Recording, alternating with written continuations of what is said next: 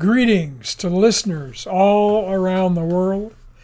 Welcome to Safe Dividend Investing's podcast number 127 on August 3rd of 2023.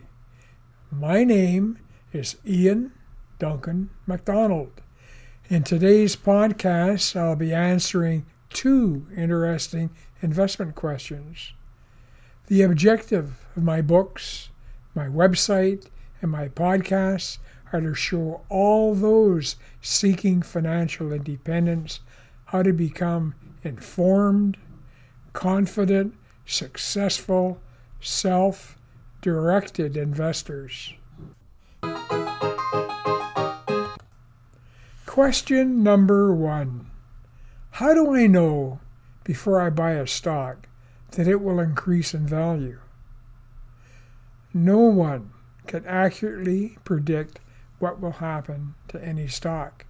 However, you can feel confident about your choice of a stock by using some simple scoring tactics and looking at historical trend data.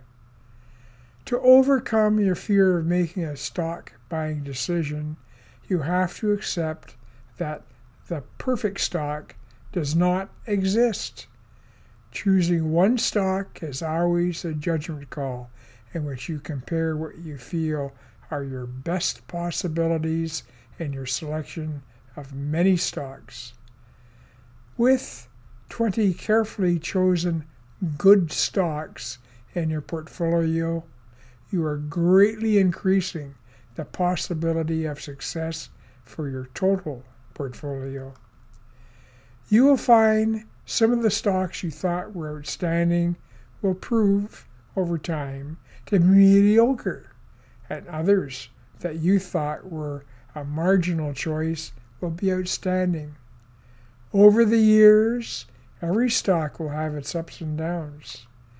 It is the total performance of your portfolio that is important, not its individual stocks. One stock that performs below expectations will barely impact the overall performance of your carefully created portfolio. Your objective is creating a portfolio that will give you both dependable, ever-increasing share prices and dividend payouts. It is not extraordinary to realize an annual dividend income worth 6% or more of your portfolio, nor to see the total value of your portfolio increasing by 12% each year.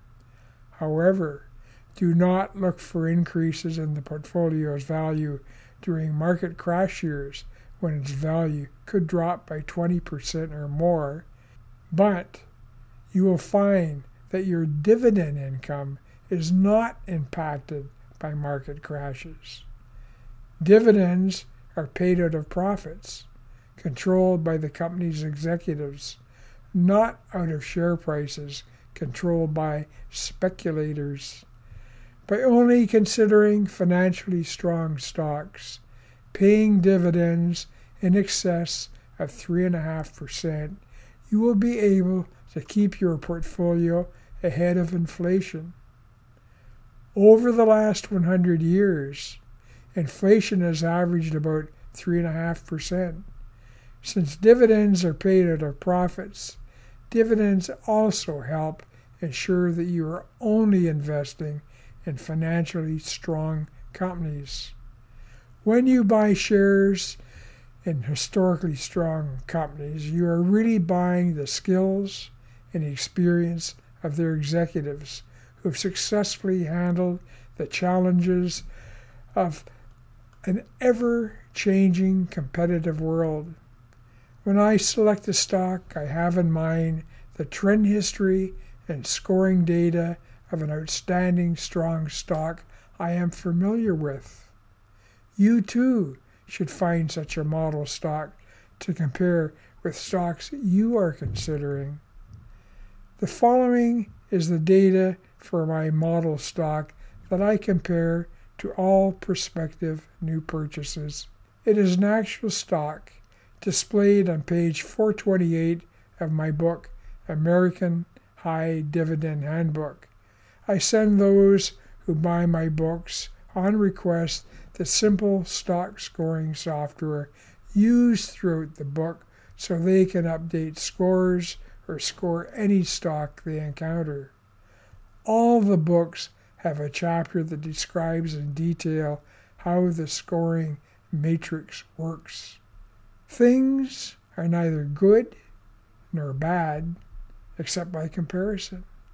Calculating a score helps you sort stocks you are considering from most to least desirable. My model stock has a score of 67.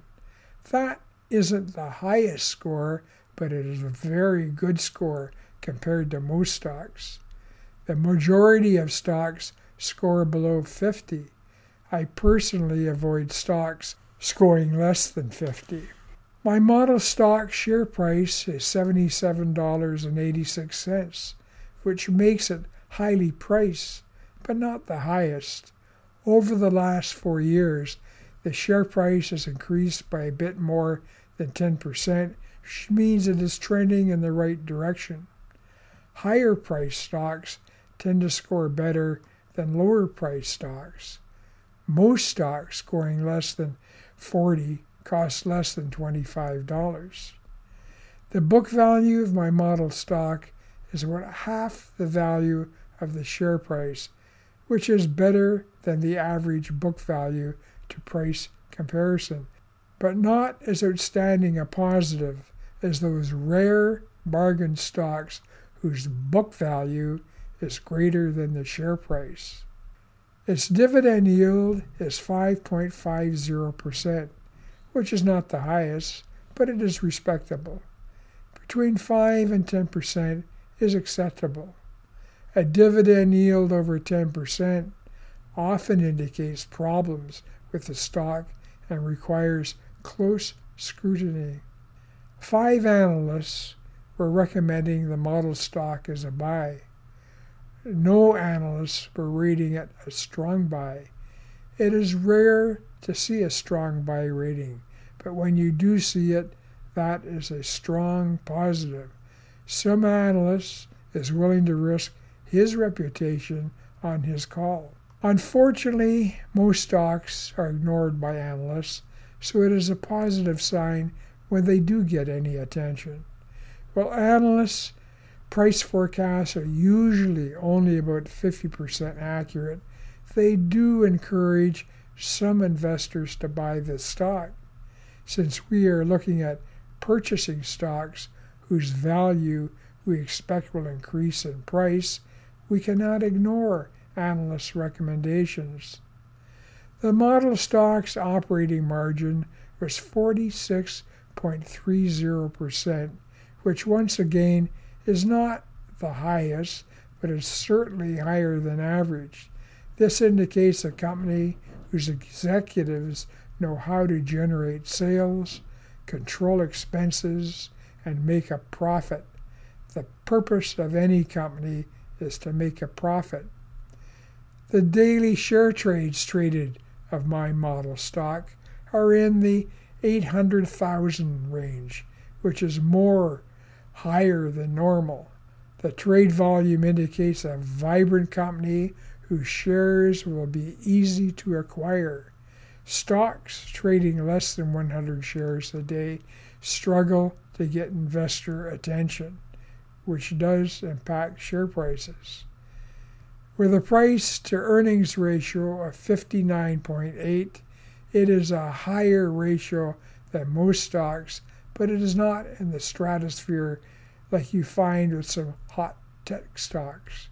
Unfortunately, those with price-to-earnings ratios in the hundreds or even thousands can see their ratio plunge as quickly as it rose to those lofty heights. Usually, the lower the price-to-earnings ratio, the safer and the greater the potential for profits. The most important consideration for my model stock is its historical trends. In 2001, this company was paying out a dividend of 42 cents.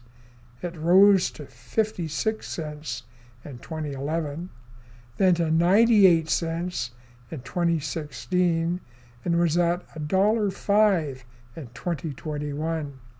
The executives of the company control the dividend payout. They often take pride in being able to increase the dividend payouts year after year. While share prices are controlled by speculators, they too had a similar upward steady trend. The share price was $21.81 in 2001, $38.27 in 2011, $66.65 in 2016, and $77.13 in 2021. Rising share prices often impact dividend payouts. When executives are intent on maintaining a steadily rising dividend yield percent, when share prices increase, the dividend percent automatically drops, which forces them to increase the dividend payouts to maintain the steady dividend yield percent. You will notice this occurring with banks who are competing for investors.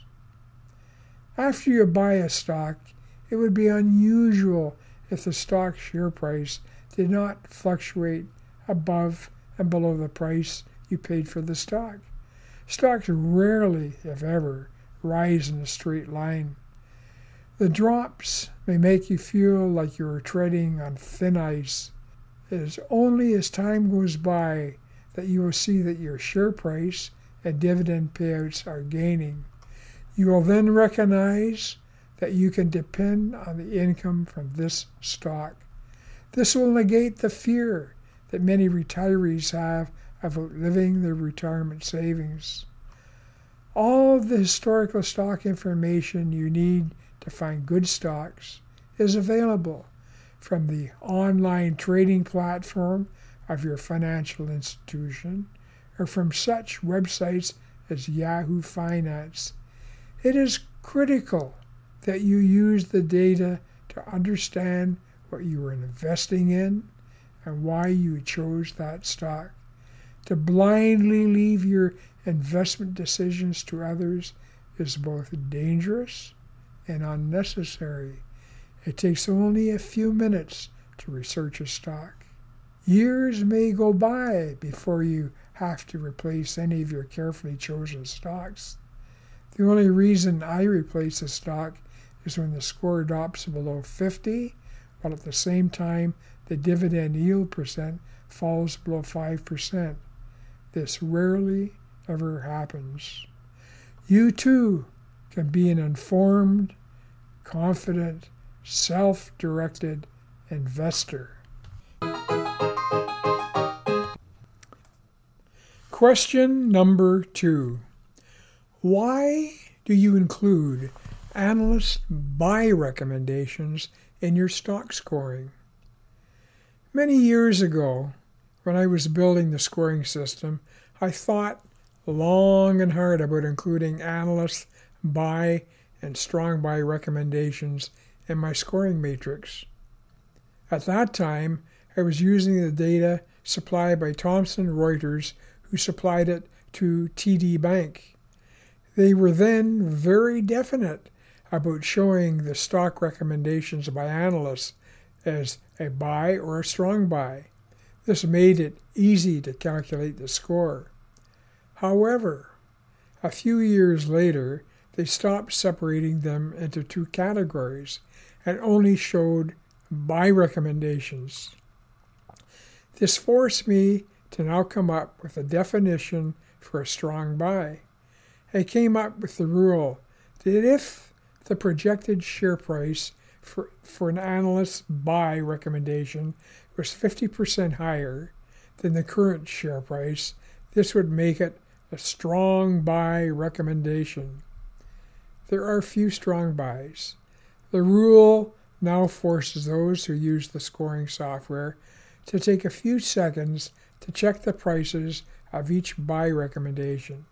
However, there is now a logical explanation of what is a strong buy recommendation. This is better than just blindly accepting what each analyst used to classify as a strong buy. Further research has shown me that at best, analysts are only about 50% accurate in their prediction of future share prices. This does not surprise me. If they were 100% accurate in their guesses, they would be incredibly wealthy and not be working as analysts. You might ask, why even include buy recommendations in a stock score? Recommendations are included because they do influence some investors to buy a stock. They cannot be ignored, no matter how fuzzy and unreliable they may be. Stock buying does impact share prices. The IDM stock scoring system is not only trying to predict a reliable dividend income, but also that share prices will increase. How analysts come up with their recommendations or why they choose to analyze some stocks and ignore others is not self-evident. They seem to concentrate their attention on stocks that are most popular with speculative investors. The popularity seems to be based on stock trading volumes. However, just because analysts ignore a stock does not necessarily mean it would not be a good stock to own. This can be seen with those stocks scoring highly without analyst recommendations. The recommendations are only one of the 11 factors in the stock scoring matrix. Analysts, sell, and hold recommendations are ignored in the scoring system because the primary purpose of analyst recommendations is to identify buying influences. Sell and hold recommendations are no more helpful in making a buying decision than if no recommendation is made. A buy recommendation can result in between 1 to 5 points in a total score, as can a strong buy. However, fewer strong buy recommendations increase the score higher than just a regular buy recommendation. To see exactly how the scoring system works, go to one of my books. There probably is no such thing as a perfect scoring system, but as imperfect as any measuring system may be, as long as you gather and score the data in a consistent manner, you will have something that allows you to compare the potential of one stock against another. This then allows you to sort what is being considered by desirability, which is the objective of the scoring system. What I have learned from the scoring system is that stocks paying higher dividends usually have lower scores than stocks paying lower dividend yields. In a portfolio of 20 stocks, you need both higher and lower scoring stocks to arrive at a safe balance that will give you a consistent, balanced, good dividend return and protect you from those odd stocks that deviate significantly from their historical patterns.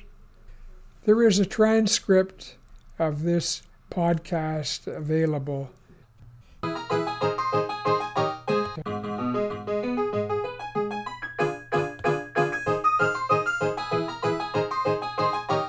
Thanks for listening.